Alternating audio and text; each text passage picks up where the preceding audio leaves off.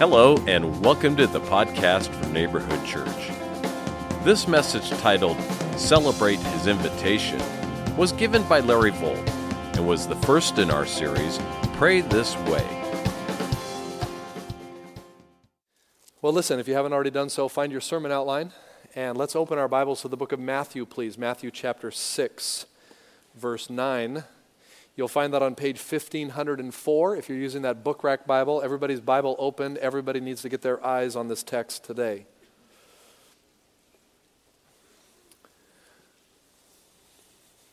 So for the last couple of months, I've been studying for this new series, and I'm really excited about it. We're going to be looking at the Lord's Prayer for the next 7 weeks. It's an amazing prayer. It's the most popular prayer, most familiar prayer that we find in Scripture. Who hasn't heard of the Lord's Prayer? Everybody's heard of the Lord's Prayer. Most of us know it as the Lord's Prayer. More rightfully, it probably should be called the Disciples' Prayer, because as far as we know, Jesus wouldn't have prayed this prayer. He wouldn't have asked that his sins be forgiven as he'd forgiven others. And yet this was the prayer that he taught his disciples to pray. For those of you that have a Catholic background, you know this prayer as the Our Father. It's all captured in that beautiful picture of coming to our Father. It's an amazing prayer. I had a school friend in high school that was a Catholic, and in the little Baptist church that I was raised in across the bay, we prayed this prayer every Sunday as part of our liturgy. And we prayed it, according to Matthew's account, using the word debtors. And when I would go to his church, Catholic church, they would pray it in the Mass. They would come to that section and use trespasses, and that always goofed me up. It got real messy in there.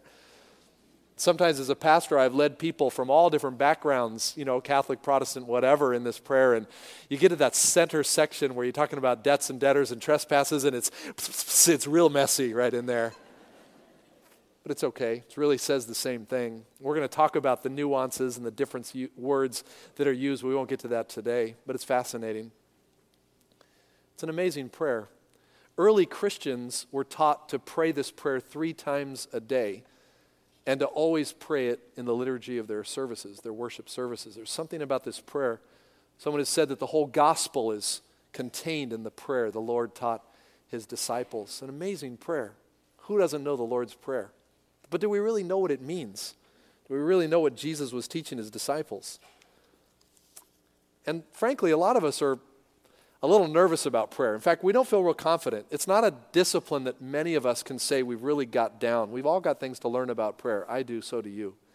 I've thought about this series and how important it is, because many of us kind of think that others should be the prayer warriors and not ourselves.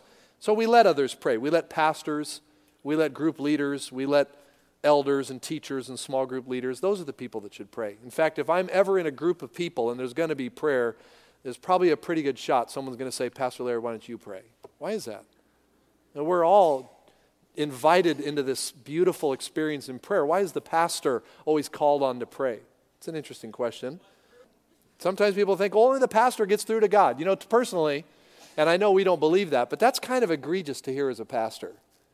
Because everyone has access. Hebrews 4:16 says that we should have confidence to come into the throne room of God. But I know that's how we feel. That's how we think. We think that the pastor should pray because the pastor is the one that gets through. I know at Neighborhood we don't really follow that. But there's a lot of people that do. A lot of people that believe that to be the case. And some of us would be petrified if we were called upon to pray publicly. What would that be like? I remember the story. It's a cute story. Ken Davis tells this story, and John Ortberg in his book writes about this story. And he tells the story about the famous coach of the Chicago Bears, Mike Ditka, who in a pregame pep talk looked over at, this is back in the 80s, some of you will remember the big William Refrigerator Perry. You remember him? 6'2", 382 pounds. You know why they called him the Fridge? And Ditka looked at him as he began his pep talk. He says, at the end, I want you to lead our team in the Lord's Prayer. And the Fridge got a little nervous. Everybody could see it, sense it in the room. And Jim McMahon, who was the quarterback at the time, nudged his buddy next to him and said, I'll bet you $50 he doesn't know the Lord's Prayer. Tension in the room. Ditka finishes his speech and he looks at the Fridge and he says, all right, you're up. He bows his head. Everyone's pensively waiting. And he starts out, now I lay me down to sleep. That's actually not the funny part of the story. Jim McMahon said to his buddy, I thought for sure he didn't know the Lord's Prayer. Now, if it isn't praying publicly, our fear is praying ineffectively. Many of us struggle with knowing how to pray. For some reason, for a lot of us, talking to God is intimidating. I mean, can we just tell Him what's on our heart? Are we asking for the right things? Is prayer a formula that if I just get it down right, I'm going to get what I want? That's what a lot of people wonder about when it comes to prayer. Is prayer a magic potion that I use? Is it like sticking money in a vending machine, pulling the right button, and out comes what I'm asking for? Is that what prayer is about? So that's why we're doing this series. We want to dig deep into what prayer is about. And I couldn't think of a better place than to go right to the source where Jesus said, this is how we should pray. This is what we should pray. When we pray, we should pray this way so that we can have confidence to approach the throne of grace, that we might find mercy and help in our time of need, Hebrews 4:16. Or like in Romans 8:26 and following, where it says that even though we don't always know what to pray for, the Holy Spirit intercedes for us along with our prayers according to the will of God. Aren't you glad? So we want to deepen our conviction that God invites us to pray, and He loves it when we do. That's the whole point of this series. 7 beautiful weeks in this Lord's Prayer. And we all know people that need this series, and I hope you'll invite them to come. And people from all kinds of backgrounds, because this is a familiar text. I'm going to be preaching on a text that most of us know by heart. But do we really know what it means? Best place to start is right here with the Lord's Prayer. So with that in mind, let's look at the text. Now, just to keep it from being messy, let's do this out loud. Let's say the Lord's Prayer as recorded here in Matthew 6, beginning in verse 9, where Jesus said, this then is how you should pray. Come on, let's go. Our Father in heaven, hallowed be your name. Your kingdom come, your will be done, on earth as it is in heaven. Give us today our daily bread. Forgive us our debts, as we also have forgiven our debtors. And lead us not into temptation, but deliver us from the evil one. All right, now some of your translations might have a little doxology in there, for thine is the kingdom and the power and the glory forever. The earliest manuscripts do not have that phrase, and so just to stay true to the best manuscript evidence, it would appear that what we have here in Matthew's version, and the only other version is in the book of Luke, and he doesn't include the doxology either. The doxology was added probably later, certainly in 2nd and 3rd century manuscripts, but not in the earliest manuscripts. And so we are just taking that as it is. A couple other observations that you'll notice here. And by the way, there's nothing wrong with praying the doxology. It's very much like David's prayer in 1 Chronicles 29. You can look at that, where he calls out to God after the building, or in the promise of building of the temple, and he says, for thine is the kingdom and the power and the glory. It's pretty much verbatim. And so there's nothing wrong with praying the doxology. It's a beautiful end to a prayer like the Lord's Prayer, but it's just not in the best manuscripts, and so we're just going to keep it at verse 13. Notice also about this prayer that the prayer begins with our focus on God. It's His name, His kingdom, and His will that ought to consume our lives.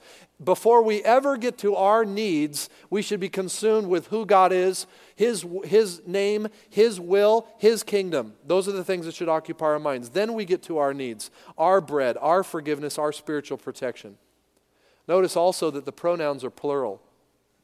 It's not my Father in heaven, but our Father in heaven. Not give me my daily bread, but give us our daily bread. This is a prayer of community. It's a prayer that reminds us that we pray this in solidarity with the body of Christ.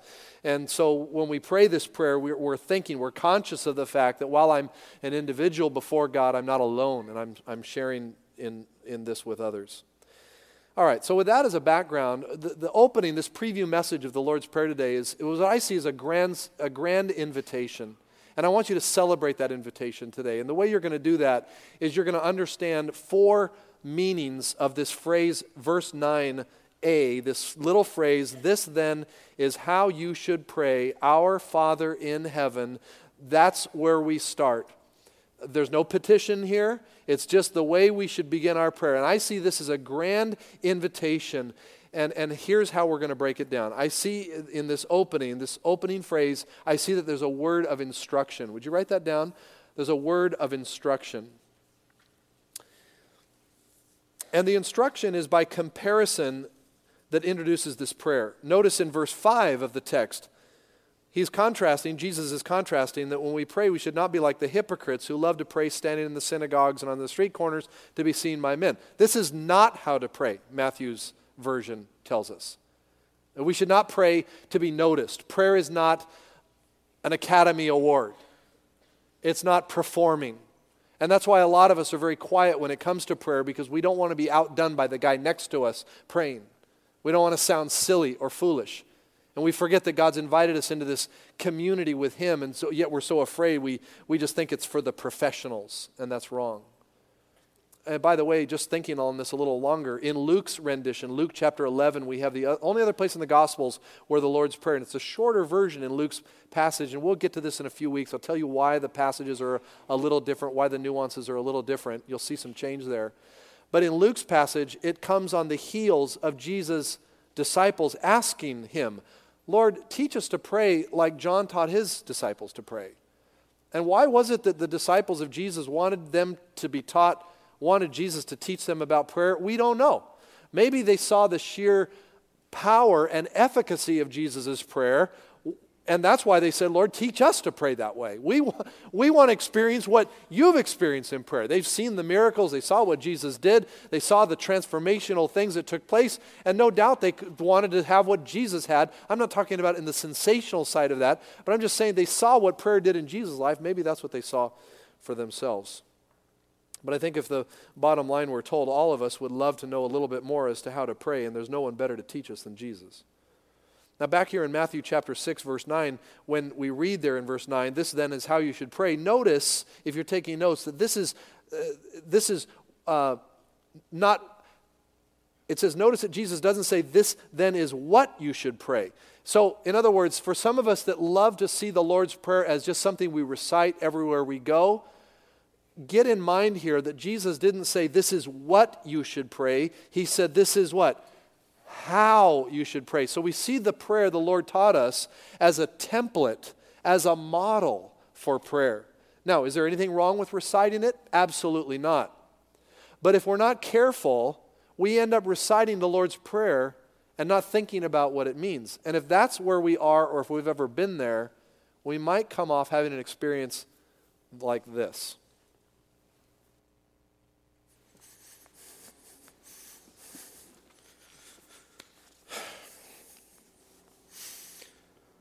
Our Father, who art in heaven. Yes, Don't interrupt, I'm praying. but you called me. Called you. I didn't call you, I was praying. Our Father, who art in heaven. There, you did it again. Did what? Called me. You said, Our Father who art in heaven. Here I am. What's on your mind? I didn't really mean anything by it. I was just saying my prayers, you know. I like to say the Lord's Prayer. It makes me feel good. It's like getting a job done. All right, go on. Our Father who art in heaven, hallowed be thy name. Hold it. What do you mean by that? By what? By hallowed be thy name. It means,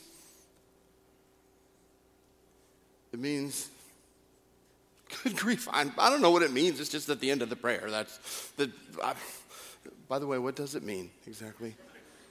It means honored, holy, wonderful. Ah, yeah, that makes sense. I never thought about what hallowed meant before. Our Father, who art in heaven, hallowed be thy name. Thy kingdom come, thy will be done on earth as it is in heaven. Do you really mean that? Well, of course, why not? What are you going to do about it? Do? Nothing. What? I mean, I'm just saying, I really think it would be great if you just got a lot more control down here like you've got up there. Have I got control of you? Well, I go to church. That isn't what I asked you. What about that bad temper? You've really got a problem there, you know. Hey, stop picking on me, man. I'm not any different than the hypocrites down at the church. Excuse me, but I thought you were praying for my will to be done. If that is to happen, it will have to start with the ones who are praying for it, like you, for example. I know you're right. I I guess I got some hang-ups.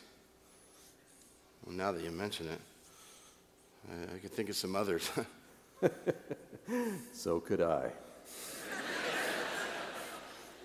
I mean, I never really thought about it before. I just, I'd like to cut some of those things out of my life. I'd like to know what I could do to be free. Good. Now we're getting somewhere. We'll work together, you and I. Some real victories can be won.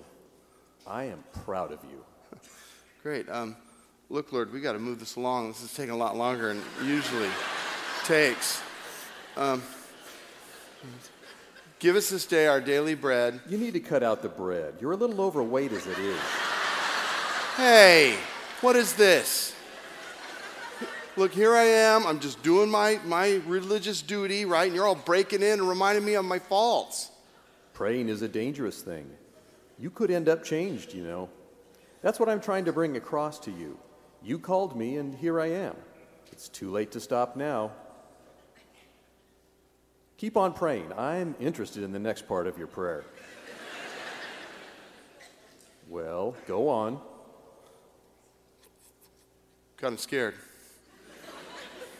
Scared of what? Well, I know what you're going to say. Try me and see.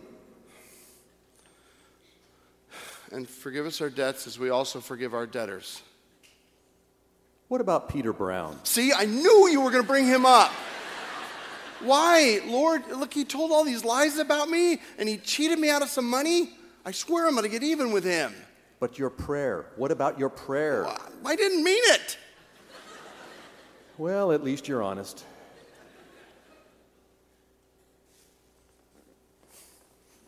It's not much fun carrying around that load of bitterness inside, is it? No. It'll be better when I get even. You won't feel any better. You'll feel worse. Revenge isn't sweet. Think of how unhappy you really are. But I'll change all that. You will? How? Forgive Peter. Then I'll forgive you. Then the hate and sin will be Peter's problem and not yours. Oh, you may lose the money, but you will have settled your heart. I know if I think deep enough about it, you're right. It's the right thing to do. Lord, thank you for helping me work through this. And lead me not into temptation and deliver me from evil. For thine is the kingdom and the power and the glory, forever and ever. Amen.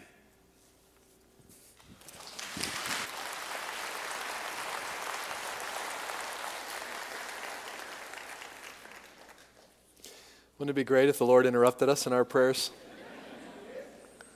And sometimes he does that. That's what he wants to do. I mean, if we're really thinking about what we're praying for, this prayer is a transformational prayer. Changes everything in our lives. And we're invited. That's the beauty of this invitation. We should celebrate it. And we see it first in this word of instruction. This, then, is how you should pray. There's also a word, notice, not only a word of instruction, but there's also a word of invitation here. And of course, that's the whole point of this message. But I want to zero in on it just for a minute. And I see this invitation really glaring in the word Father. And Jesus said, this is how you should pray, our Father. I want to emphasize the word Father for just a moment.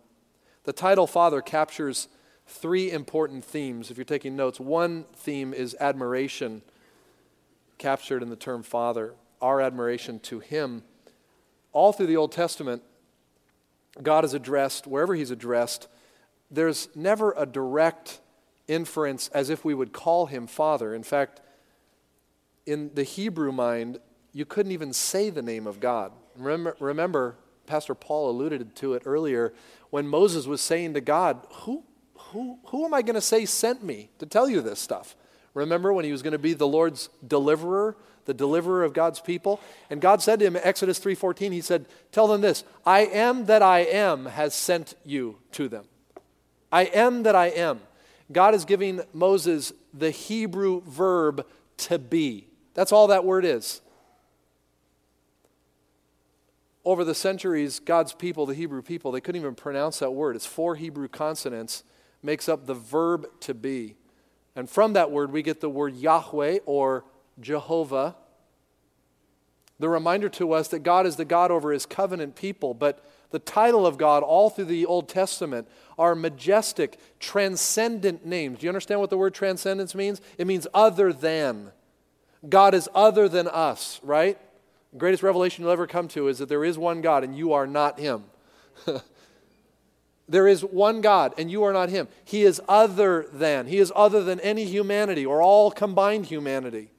There is only one God. In the book of Isaiah, we could go through so many beautiful scriptures that identify that God is transcendent. He is above, over, all, sovereign, creator, Lord, healer, protector, provider, judge. Those are the titles that we're used to seeing. And the Hebrew people, the priest could only utter his name as he went into the Holy of Holies on the Day of Atonement. Couldn't even speak the name of God. So when Jesus steps up to his Jewish disciples and he says, this then is how you should pray. Start this way. Our Father. Father? That was scandalous to the audience that Jesus taught this prayer, even to his own disciples. Father? Are you kidding me? Frankly, if we, the Protestant church, in this modern day that we're living in, if we had a better understanding of transcendence, this would blow our minds too. But we're so familiar with God, this just seems to make sense to us. Never forget, even though God wants to be known as familiar to us, he is not our equal. He is sovereign king. And yet he invites us. He says, this is how you should pray. Come to me asking, Father, Father. There's a beautiful picture of admiration here in this point. And by the way, the Greek word is pater. Jesus would have spoken, his fluent tongue was Aramaic, and the Aramaic word is Abba. And you know, you've read that in Scripture. When Jesus prayed, even in his high priestly prayer and other places in the New Testament, the word Abba is used. This would have been Jesus' reference to his Father. The word Abba is an even more endearing term. It's like daddy or papa or pops. It's a familiar, endearing term. When my little girls were young, they're grown up now, I've got adult children, but they always called me daddy and papa and pops. And they still do. That's their endearing term. I've got a 27-year-old, daddy, how are you? Daddy, daddy, daddy. It's a familiar term. They don't ever say father. Now, and I'm not minimizing the beautiful word father, but why would the Greek text, why would, in the language that the New Testament was written in, why would not Abba be inserted there? Well, I'm going to give you a couple of suggestions about that. One would likely be, but before we get to that, let me just hold on here. When we think about how Father is a beautiful picture, I know right now some of you are thinking, but wait a minute, I had a horrible father. When I think of God as my father, that stinks because my dad was a terrible father. And some of us, in a crowd this size, some of us have horrible situations with our fathers. If you're in Matthew 6, just go over one page to Matthew 7. Maybe this will help you. Those of you that have that background. Matthew 7:11, Jesus, in the context of prayer, said, if you then, though you are evil, know how to give good gifts to your children, how much more will your Father in heaven give good gifts to those who ask him? You know what Jesus is doing there? He's referring to the fact that our Father, no matter what our earthly fathers have been, and they're evil. Jesus said they're evil, and some of them are very evil. He said, but you have a Father in heaven that is perfect in nature, never had made a mistake, never would do anything to harm you as his child. And so if you've had a bad father experience, you've got to make the connection that what Jesus is talking about here is not your earthly father. He's talking about a father of perfection to which every earthly father should target and direct his life, but we're going to fall miserably short, and some for reasons that we don't have time to go into today, fall culpably short in the terms of even bringing destruction and damage into people's lives. So this is a scandalous term Jesus is giving, but I see it in admiration. I see Jesus giving us permission to use this word Father. And now let me give you a reason why in the New Testament the word is pater, not Abba, right here in this place. Because I think not only is admiration in view here, but I think adoption is in view here. Write that down. Adoption is captured in the title Father. Did you know that in the Greco-Roman world, the father had the right to legal adoption? It had to be the father that filled out the papers, signed the papers, and would go to the court of law and say, I'm adopting this child. This is the Greco-Roman world. And remember, the New Testament was written in the Greco-Roman world. All rights and privileges of one born by natural means into a family was transmuted into the life of an adopted person legally. So if you were adopted, you had every right, every legal permission that one born of natural means was. And this is an important distinction. Might it be that Jesus was causing us to realize that when we become adopted into his family, and oh, by the way, you know you have to be adopted into the family of God, right? That you're not born naturally into the family of God. Just because your parents are Christians doesn't mean you're a Christian. Just because your grandparents were Christians doesn't mean that you're a Christian.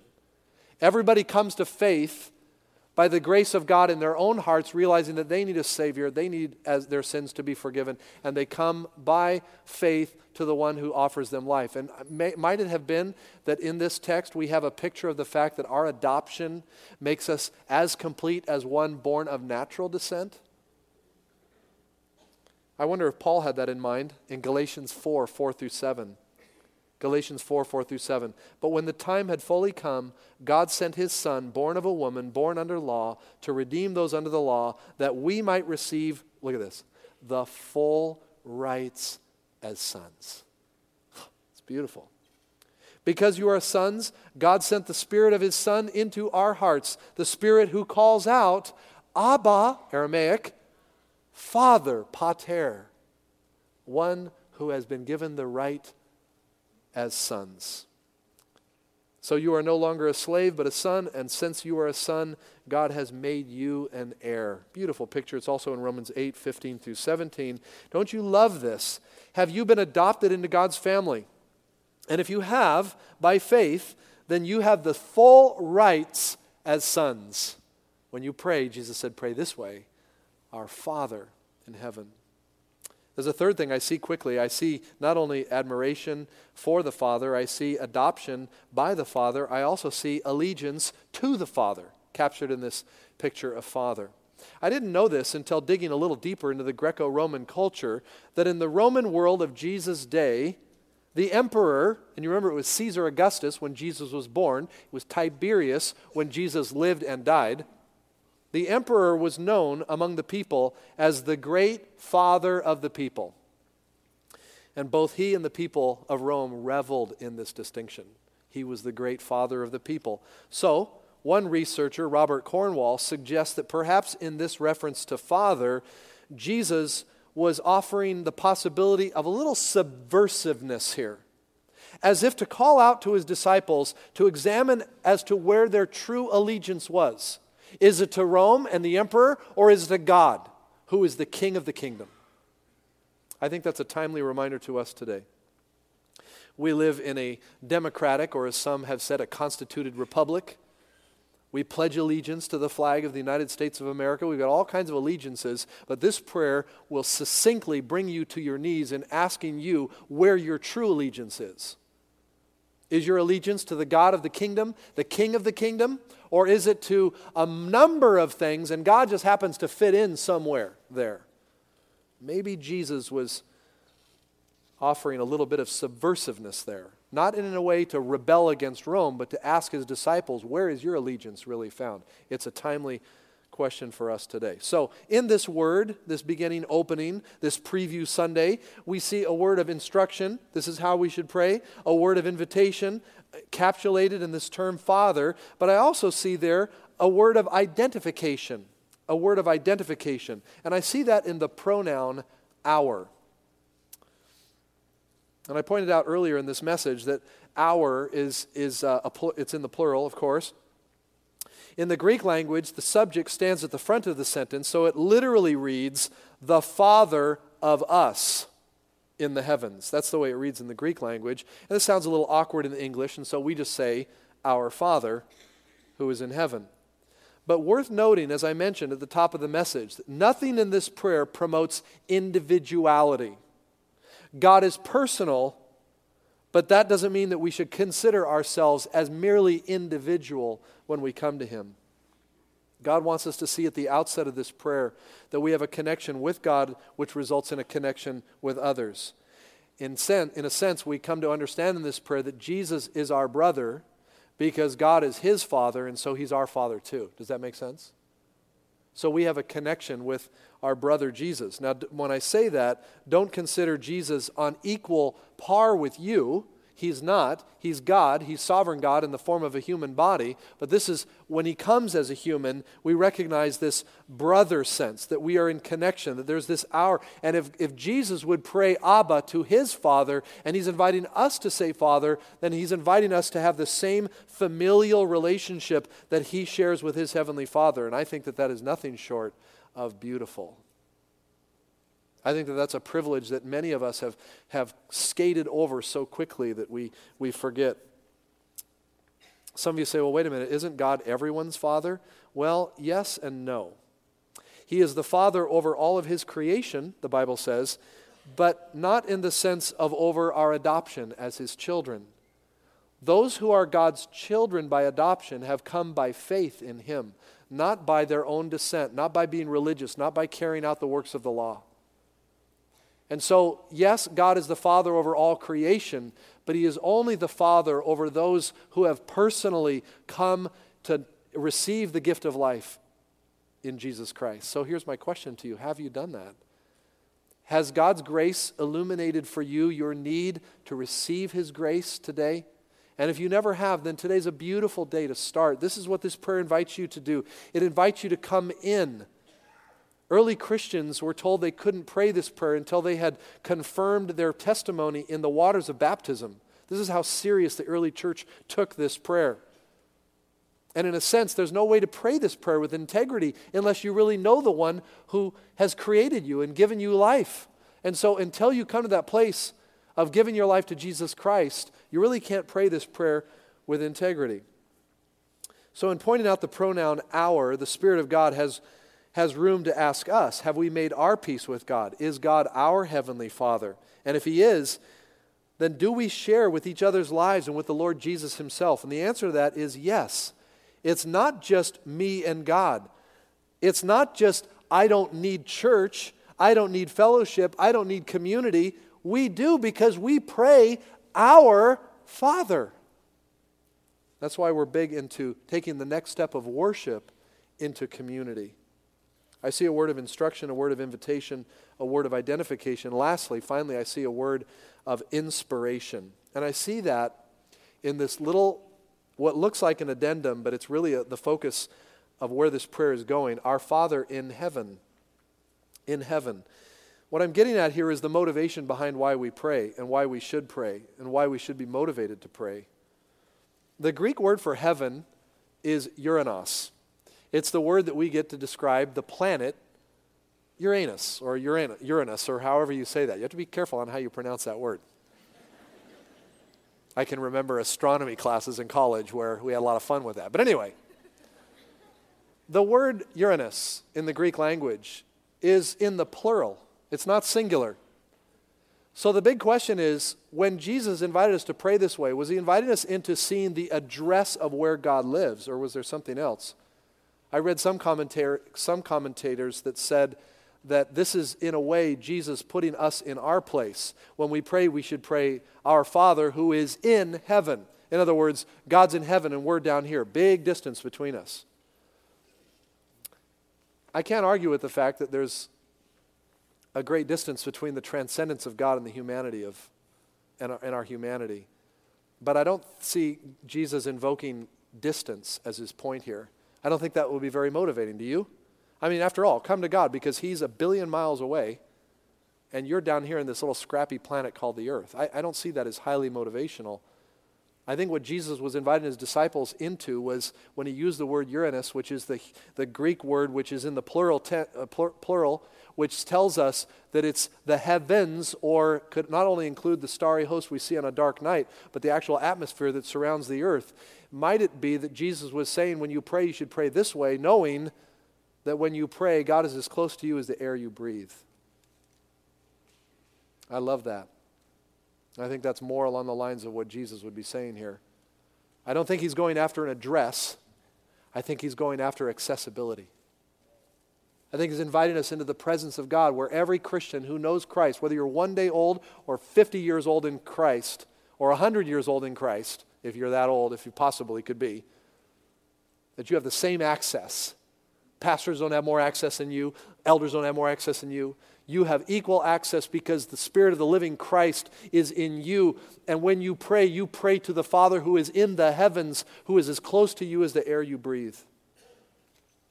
Psalm 139, David writes, "Where can I go from your Spirit? Where can I flee from your presence? If I go up to the heavens, you are there. If I make my bed in the depths, you are there." You can never get away from where God is. Wherever you are, there He is also. And by the way, that's not Eastern pantheism. That's not saying that God is in everything. It means that God is omnipresent. It means that you can never find a place where God is not there. And so when you're in your trial at work or when you're driving down the street, you don't have to come to a location to pray. You don't have to come light a candle to pray. And nothing wrong if that's part of if that's what you want to do. I'm just saying you don't need that to get a location to where God is. God is ever present when we call to Him. You know, the Hebrew way of thinking about approaching God was this: if God could hear us, He will answer us. That's the way the Hebrews thought about prayer. If God could hear us, He will answer us. Say it with me. If God will hear us, He will answer us. The Shema in the Old Testament, Deuteronomy 6:4. "Hear, O Israel, the Lord our God is one."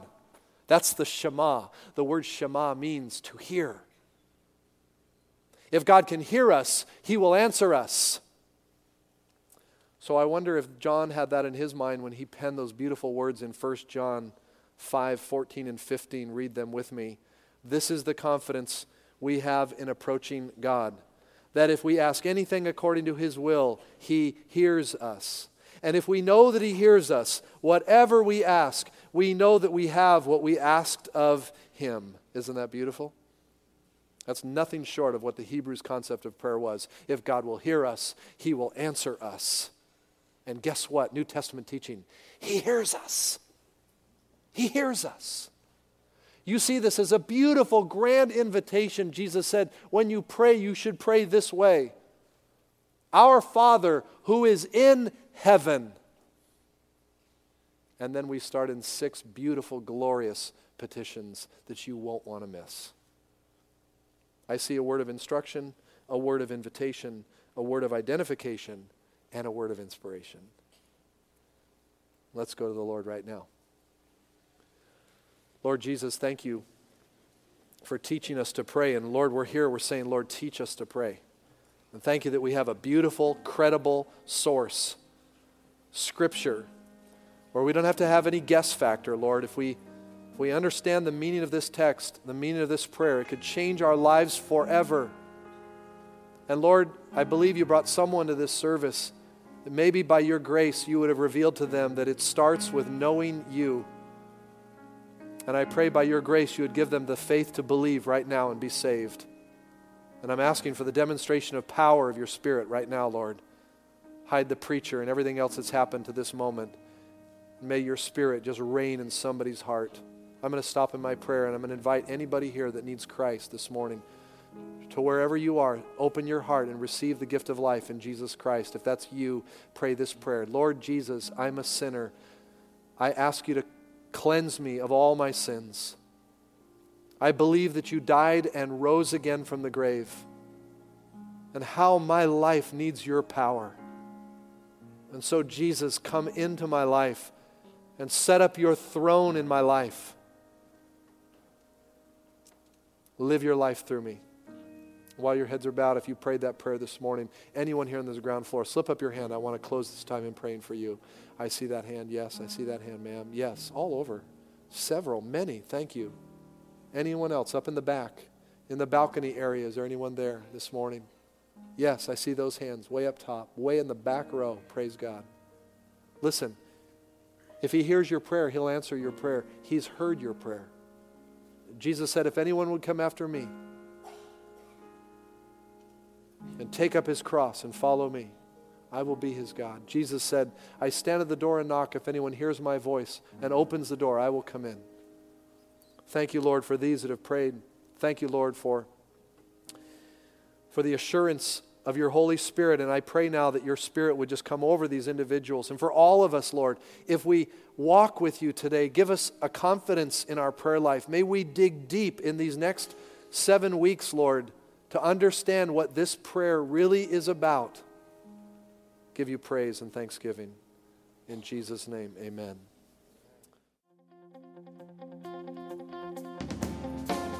Thanks for listening. If you'd like to hear additional messages, or you're interested in finding out more about Neighborhood Church, please visit our website at 3crosses.org. That's the number 3, crosses.org.